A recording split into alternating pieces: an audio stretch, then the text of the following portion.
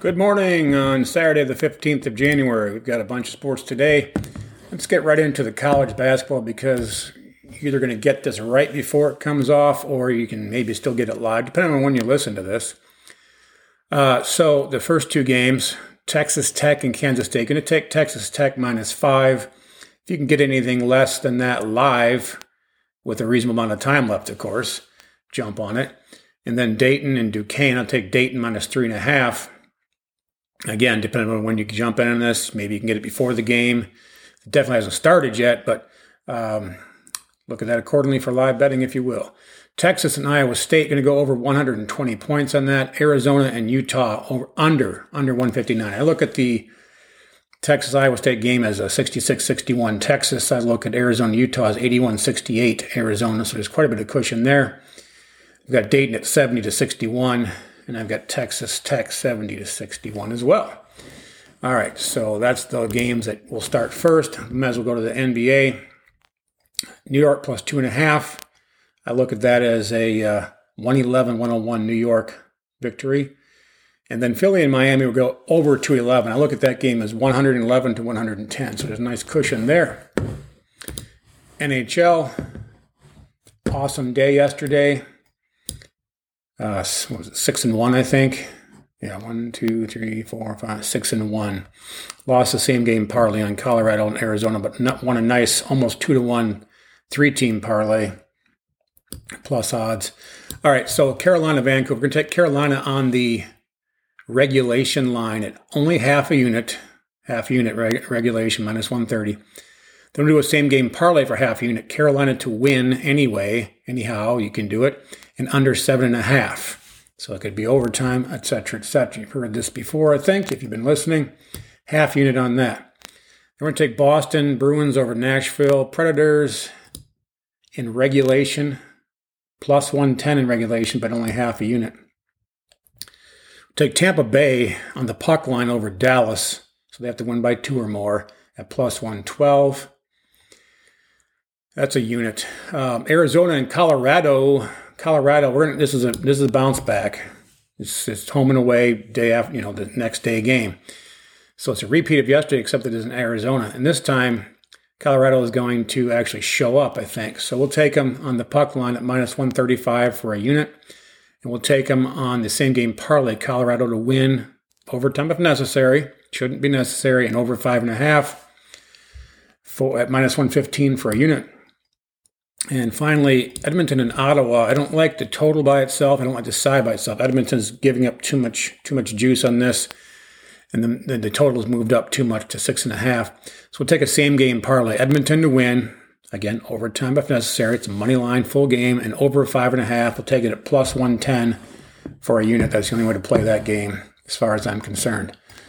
And then finally, we move to NFL, which is what the majority of the bets this weekend will be on. Now, the NFL, and I've mentioned this many, many times before, for postseason sports, that's where bankrolls go to die. That's where it's the betting ticket graveyard. We can throw a bunch of other analogies in there. The bottom line is very simple. That's where sports books make a lot of money. Casual bettors lose a lot of money. Some of them don't care because they're just having fun, but obviously you'd rather win.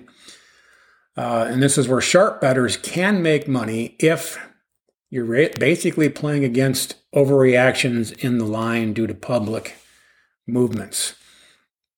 There isn't any serious overreactions in this game, in these two games. So starting with Las Vegas and Cincinnati. Last time these two teams played, it was Cincinnati by quite a bit. It still wasn't really a very high-scoring game. And most of those points for the margin of victory and getting close to the total were at the very end, where obviously if Vegas is going for it to try to win, they go for a fourth down conversion and miss it in their own territory, obviously Cincinnati is going to score. So this game's going under, I believe, but not enough of a belief to bet on it. I bet against Las Vegas a lot, and I've been wrong more often than I've been right, because there's a lot of reasons to fade them, and they just keep somehow getting some higher power on their side. I don't know what it is, but I mean, they have a negative point differential. They have missing skill players. Their coaching obviously was disarray.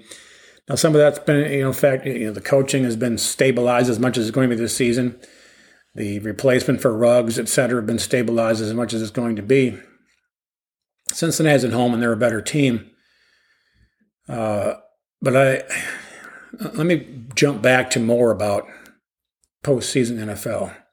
Unders and dogs are what you should be looking at to start with until proven otherwise.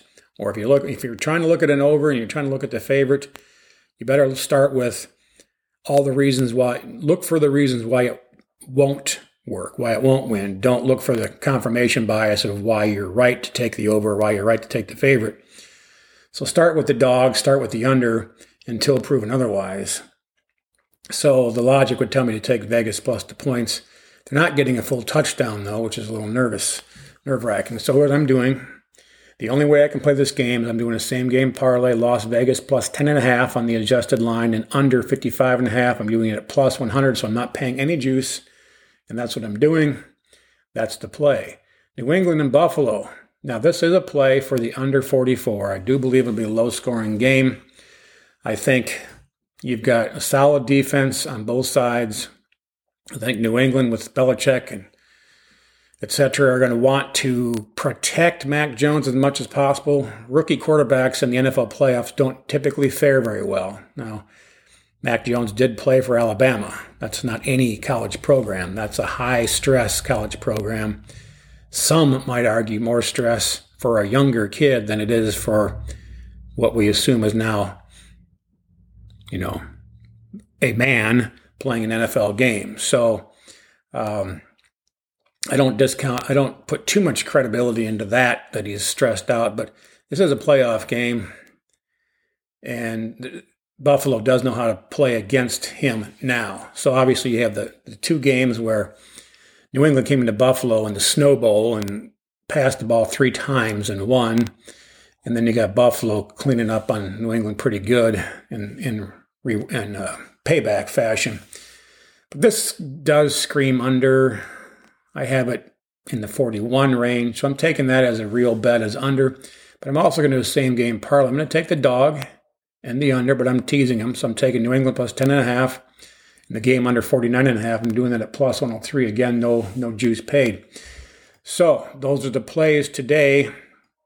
And again, remember, I think I'm preaching to the choir, and I don't want to be in a soapbox. The purpose of this podcast in many ways is to help bettors do better against the sports books.